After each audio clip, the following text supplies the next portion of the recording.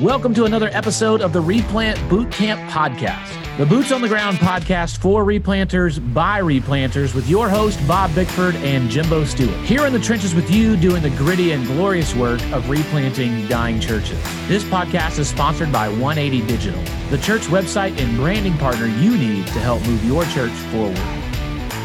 Here we are back at the boot camp. Bob, I hope you're ready for the next episode as we continue our Atlanta series here in the Bob Bickford Presidential Suite. When you're the big boss, you get the big room with the big view. Well, this is like a month's worth of podcast. It is.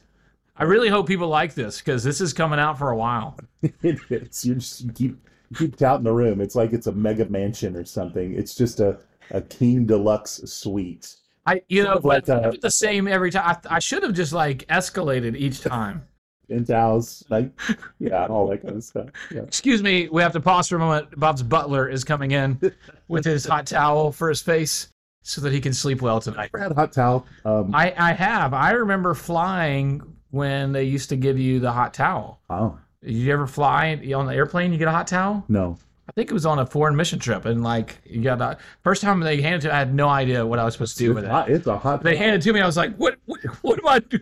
Why did you just put this in my hands?" And then the guy next to me starts wiping his face, and I was like, "Oh, yeah, okay." So I just started wiping my face. When I was when I went to Africa, to Nairobi, flew into Kisumu, and then we did a trip in the Maasai. Yep. And the Land Rover came over the hill. And the guy had a little, like a bamboo steamer basket. Yeah. And he opened it up and took tongs and gave me the hot towel. Yeah. And that was pretty great. Well, that's what Bob's butler just handed him. He looked down on me because I'm not high class enough. But I'm just glad I get to be in here for long enough to record a few episodes with the boss man. Yeah. Well, hey, we got a great guest. I'm excited about our guest today. We do. This has been a lot of fun. This event is almost like you said, it's like camp for associational leaders and replanters. And so we get to hang out here and see some of the same faces each year. Some of our favorite people. And so we have the blessing to get to record some episodes with those guys. And one of our favorite guys, Happy Huggy Hallock, Triple H, Mark Hallock. Yeah, he's my co-author a couple books. Yeah. Yeah. I mean, just by law of averages, he's co-authored a couple books with you because he's written 75 books. Yeah. No, I love Mark Hallock, and I love his heart and his humility. Hold on. This Triple H thing is unbelievable. I mean, because I think it was a wrestler. Yeah. Yes. With beautiful flowing blonde hair. Yes. But what's hilarious is I think the first time we talked, you threw it out there and I thought, yeah, he'll never remember. Oh yeah. And you're just leading it. It's like, this is who I am to you. Yeah. I am Triple H. This is fun. Huggy Hallock. When you become a guest on the podcast, you eventually get a nickname. That's how it works. When you're a guest on the boot camp, somewhere we gotta come up with an. I love it. I mean, Johnny Rumbaugh is Johnny on the spot. Josh Dreyer is double doc because he has 2 doctoral degrees, and so we find just ways to get it in there. I love it. Man, we're excited to have you on here to talk about 3 of your 7,000 books that you've written, but they're really beneficial books. So I joke, but also very appreciative because it's good material that I recommend to people all the time. Praise the Lord. Praise the Lord. I hope it's helpful. It is. So you have brought out the 3rd in a series. Yep. So walk us through the series real quick so guys can know, and we'll put links in the show notes. Yeah, that sounds great. So basically started, I guess 3 or 4 years ago was when the first book came out. So basically this is a 3-part series that we're just calling the Leading Church Revitalization series. Replant Roadmap was a book I wrote, I can't remember, 4 or 5 years ago that really kind of looked at a lot of the why. Mm-hmm. A lot of the why, talking about just the reality of churches are dying and counting the cost of that if we're going to be involved. How can we help? These kinds of things. Bob and I spent a lot of time working on a couple books on partnership and assessing your readiness. Am I a replanter? Things like this. This series is now getting into the nuts and bolts of how to actually do this thing. Mm. How do you effectively lead church revitalization as a pastor? And so the 3 books in this series, the first book is called The Posture of a Godly Leader. And part of this was just thinking back through my own journey, honestly, and going, what are the things that I learned, either mistakes I made or things by God's grace that went well, that was unique, not only to Calvary Inglewood, where I pastor, but other church plants we've seen be successful that have come out of there. And so it all begins really with the heart posture of the leader. And so that's where we have to start. And so in that book, we talk about the importance of 6 things, 6 heart postures: humility before the Lord, humility before others, love, a deep love for God and people. I mean, if you don't love the Lord and love people, you shouldn't be a replanter or revitalizer. Patience. What does it look like to be patient? In replant circles, we talk about tactical patience. Yep. And that's a big deal, man, because if you are very impatient, you're not going to, this is going to be a hard ministry for you. And then fourthly, look at faith, the role of faith, like actually having to live by faith and not by sight in this ministry. The 5th mark there would be passion. I really believe passion or zeal is really important in leadership. It's one of those things we don't talk enough about, I don't think, of how do you light people up and actually help them. I think it goes back to kind of persuasion, like biblical persuasion. But I think that's important. I think a lot of leaders can have a lot of stuff, the right stuff on paper, but they don't know how to lead with zeal and passion. I think the Apostle Paul, I think we can look at a lot of scriptures that point to that kind of leadership. It's the same reason why most people are drawn to any leader, is really passion and zeal. And then the last one is joy, the joy of the Lord. And so those would be those postures in that first book on the posture of God. The second book, which actually came out last year, is called The Priorities of a Shepherd Pastor. And that book is really kind of talks about my favorite stuff, to be honest. So there's chapters on preaching, on the importance of prayer, because I am just so convinced in these conversations, if we cannot just assume prayer. And I see a lot of folks, I've heard a lot of teaching about methods and methodologies. Here's what I know. We need the supernatural power of the Spirit of God to move. And we should not expect him to bless us if we're not on our faces before the Lord. And I don't care how big your church gets. I don't care who you are. That is God's formula. That's what he wants. And so talk about the place of prayer and then shepherding. So shepherding, how do you develop a strategic shepherding strategy? Not only a macro level strategy for the congregation, but on a micro level, which I believe is not only the call of a pastor, it is the thing that makes your church stickier than sticky. Yeah. And in smaller to normal-sized churches that aren't going to compete with the big boys down the street programmatically, what do we have? We have shepherding that we can do on it. That doesn't mean, though, that they're going to do it. Right. But I do think it's biblically key to helping our churches get healthy and grow. And then this last book, so that's priorities. And this last book that just came out is called The Perseverance of a Faithful Minister. And it's dealing with, it's basically, there's 9 chapters, and I break it down into 3 chapters under what I just call matters of the heart. And so that's looking at, well, let me just say this. These are 9 things that I think are strategies. Again, we could add more. It's not exhaustive. But 9 things that I think, if we pursue them rightly, will help us to persevere through the ups and downs of ministry. I also think if we neglect these 9 things, any one of them can take us out. And so basically, just as an overview quickly, the first 3 fall under what the heading I just call matters of the heart. And so we talk about, number 1, cultivating a heart for long haul ministry. Like, how do you actually cultivate a heart that understands this isn't an overnight thing, that this is going to be hard, a long obedience in the same direction, in a culture that doesn't get long haul faithfulness. So that's number 1. The second thing into that is rooting your life and ministry in the gospel.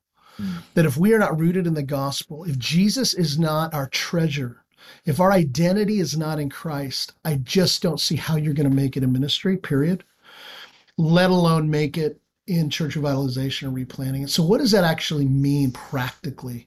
And then the third one under matters of the heart deals with your marriage and your kids.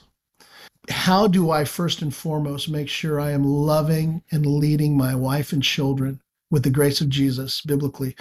As we see more and more guys neglect their family, this is a big deal. This is really important. And it's a qualification for eldership biblically. And so uniquely in church revitalization, how do we make sure they're our first ministry and they know it? And they know we love them more than anything. And so talk about that. And then the next three are under a second kind of part to this book is what I just call ministry challenges. And I just tried to focus in. Again, there's so many things you can put under here. But the three things that I think you've got to nail, one is how do you face criticism in a godly way? Mm-hmm. So in other words, you're going to be criticized. And in some churches, you're going to be criticized a lot more than other churches. But that can be like kryptonite to a lot of us, to the point where if our skin is really, really thin, we're actually paralyzed by it. And so how do you get right perspective on receiving criticism from different types of people, right? There's different types of criticism coming from different types of critics. And hopefully be able to not only, kind of look at my own heart in light of that, but how do I deal with that? The second thing is dealing with conflict in a biblical way. And so I quote Bob several times in there because I think Bob's written really good stuff on conflict and criticism, but conflict in particular. But you've got to deal with conflict in a way that's not divisive. So we've got to be biblical. And how do you do that? How do you lead a church through conflict in a way that, you know what, there's going to be some guys who need to get off the bus probably. You've got to protect the sheep. At the same time, if you're the guy who just sees every hill as a hill to die on and you love conflict, you're going to blow up the church and it's not going to be good for anybody. So how do we deal with it in a biblical way?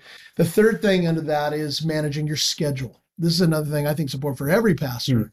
But in church revitalization, I know with us as we raise up a lot of guys in our residency, trying to figure out, man, how do I manage my schedule well, especially if I'm not getting a full-time salary. So a lot of our guys are bivocational. I've got a wife, I've got kids, I've got a lot of different things I could focus on in the church, right? Everything needs help. Mm-hmm.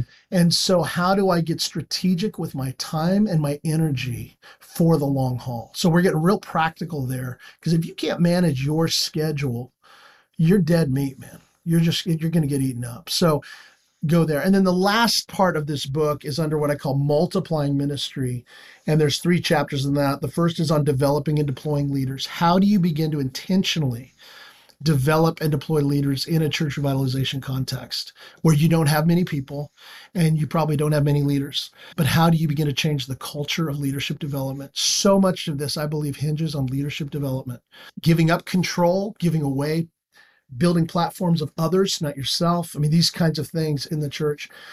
And then number 8 would be the necessity of biblical pastors and deacons. Especially as Baptists, man, we have got to get clear on our ecclesiology and specifically biblical pastors and a plurality of pastor elders is what we would call them, and deacons. What is a deacon? What does a deacon do? What do they don't do? What do they not do? And then the last chapter is on membership. If you don't do membership well and biblically, clearly, it's going to be hard for the pastor elders to know their role. Mm-hmm. It's going to be hard for the deacons to know their role. Mm-hmm. And so again, I think this last section is really on the leadership, the ecclesiology of the church. We have to get it right. If we don't get that right, who cares about all the X's and O's? Who cares about all the strategies? We talk about the why has to come before the what. Bob says that.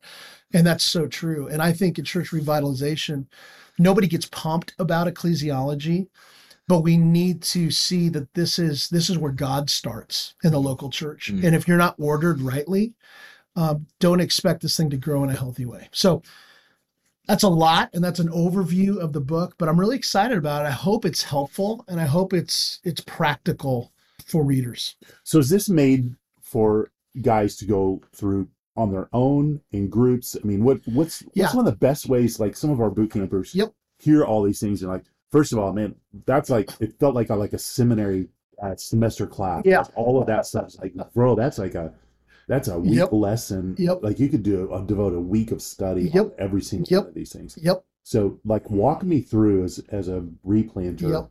If I'm out there, what are some good ways for me to use this material? Yeah. Well, one is I think just you reading it yourself. I mean, it's like, so with each chapter, I put together 8 or 9 reflection and journaling questions. I think we need to create space to read and think about these things. I really do. We've got to be readers. We've got to be readers. The world is out reading Christians. They know stuff, and we've got to grow as readers. But I think also, when I say that, I've tried my best to write books that are actually readable because they get overwhelmed, right? I mean, we're all busy. And so that's why these books tend to be shorter. The tone of the books is like you and I are having coffee, very intentionally. I don't want it to be academic. I want it to be very practically helpful. At the same time, get us thinking together. So I would say, one, if you're by yourself, do that. But I would say this is the exact material that I use with the cohorts through the Calvary Family Churches. So right now I've got 2 different cohorts, an online cohort where we have 20 guys around the country in various churches working through this material together. And so we read it, we come together and discuss it together. It's been incredibly beneficial, I think, and edifying. At the same time, we have a smaller group of 5 guys that are reading this at our church, and we're going through it too. So I always think anything you read, it's better to get with other guys and have discussion about it and to hear other thoughts and insight. I would encourage guys honestly, just find 2 buddies, read, set up a time. If it's not every week, every other week for an hour and a half, and Zoom together and just talk about this stuff. You can do that wherever you are. So there's different ways to use the material, but I think these are things that are important to think through. Now, I will say this book, every one of these chapters, there are way better books that have been written on each one of these topics individually. The problem is most guys aren't going to read 9 400-pagers on each of these topics. So this is a primer for sure. But again, I think learning often starts with primers. You know what I mean? And so I would encourage guys to give it a shot. The other cool thing about this, I had a friend, Michael Morgan, who's a professor. At the end of each chapter, he gives us a historical picture, what we call portraits of perseverance, of just key figures throughout the history of the church that lived out that particular chapter. So, for instance, if you don't know, Charles Simeon was a pastor who was criticized. It's an incredible story. He pastored the same church over 50 years in England. And man, you talk about this guy. I mean, literally, they were throwing dead cats at him while he was preaching. I mean, insane.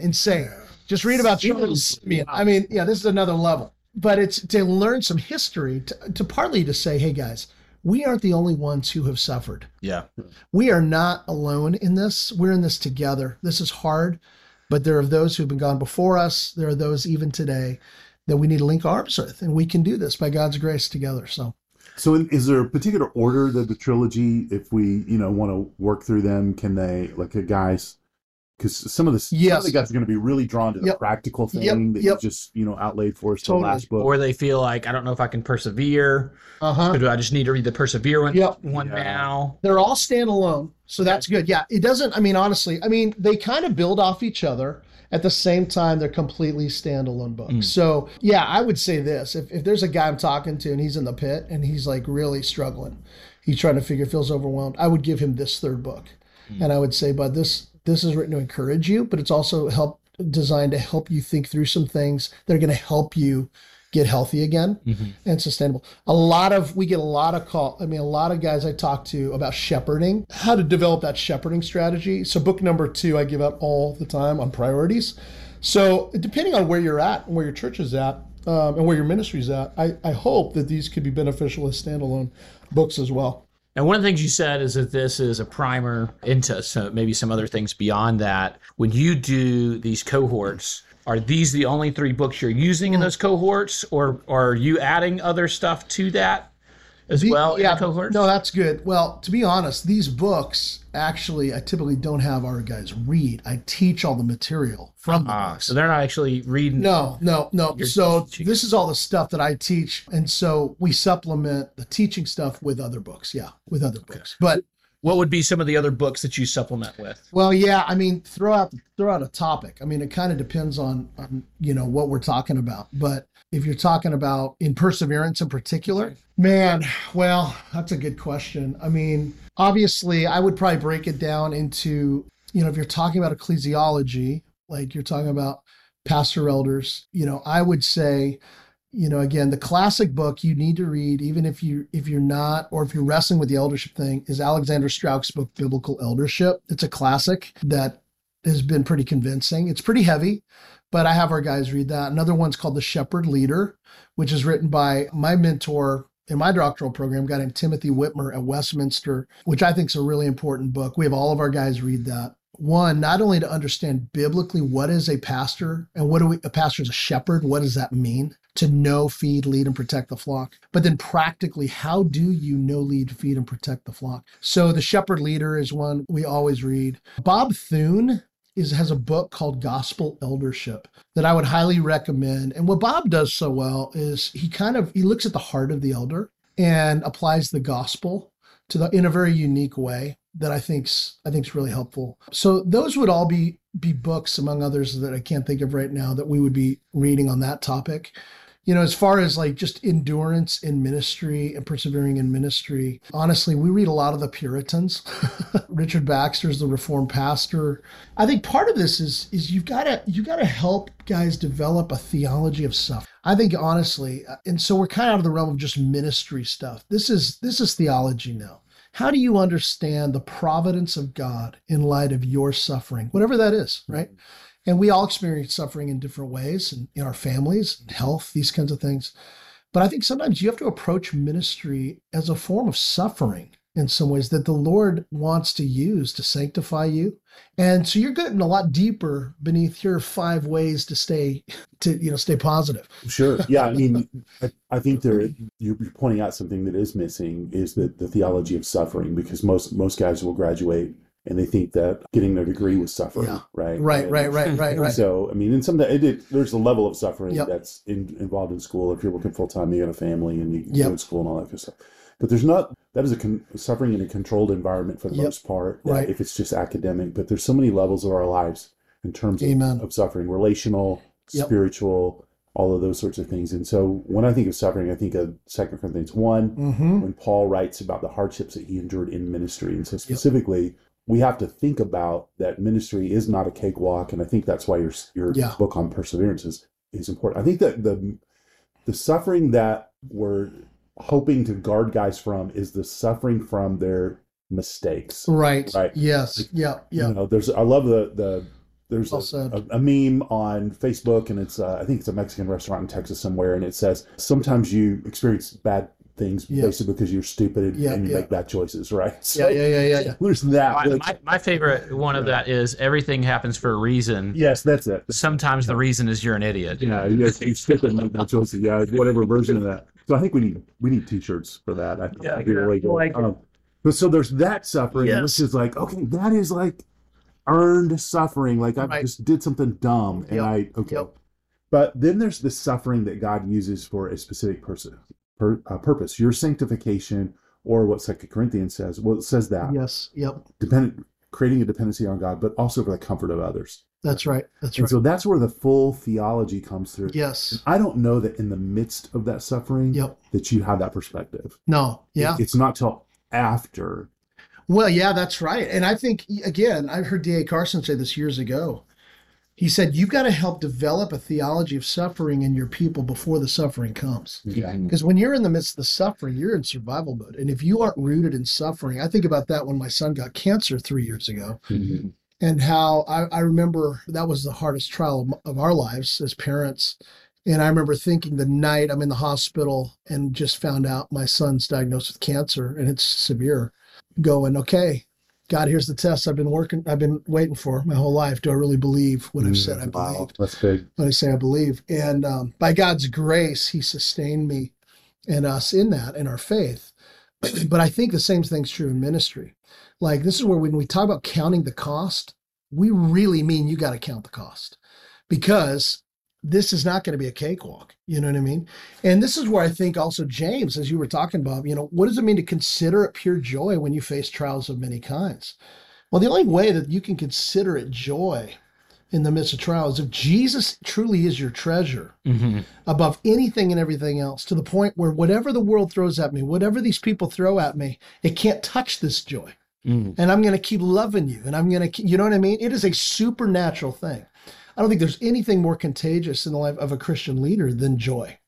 And so how do we get that joy? How do we see? This is a lot of stuff, I think, And seminary can maybe help you begin thinking through this theologically, but this is the heart of the revitalizer. Mm-hmm. This is the stuff that if you aren't there beforehand, I would say to a guy, man, these are things you need to explore, because when crud hits the fan, do you have it in your guts to enjoy Jesus more than anything, no matter what comes? When when your son gets cancer, or are you going to be out, And so anyway, I think this is a good conversation. The theology of suffering is really important. So let me ask one last question, 1 minute answer.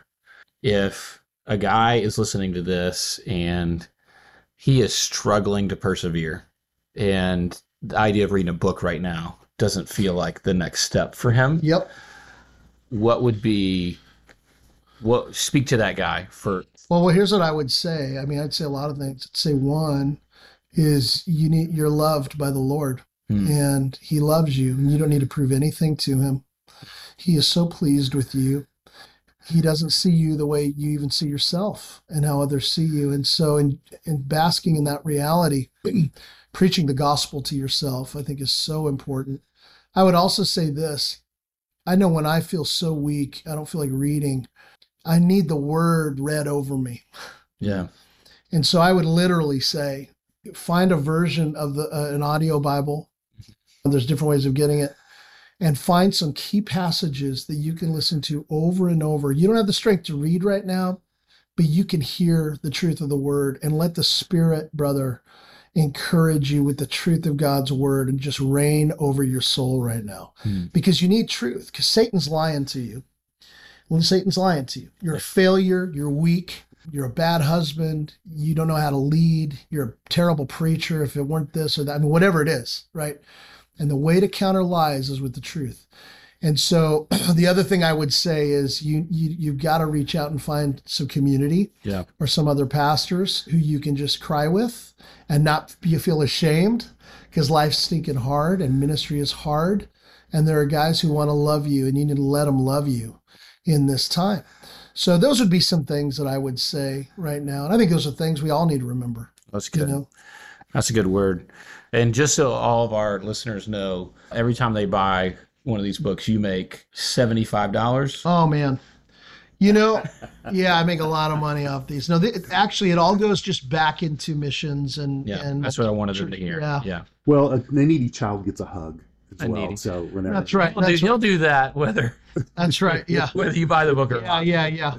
Now, these books, literally, for Acoma Press, our vision, any of our books, for the most part, books I've written, Bob, others, man, this is just to fuel the movement of church revitalization, church replanting and planning across the globe. That's it. This isn't our stuff to make money off of. Are you kidding me? This is the Lord's. Yeah. And so it's our joy to just resource and give away as much as we can for that purpose. Thank you for listening to this episode of the Replant Bootcamp Podcast, a resource for replanters by replanters. If you enjoyed this episode or found it to be helpful for you and your ministry, please help us get the word out by subscribing, sharing, and leaving us a review on your favorite podcast listening platform. This podcast is sponsored by 180 Digital. 180 Digital is a team of design, development, and marketing experts that love working with churches big and small. Check out 180.church, ONEEIGHTY.church to learn more about how 180 can help your church move forward.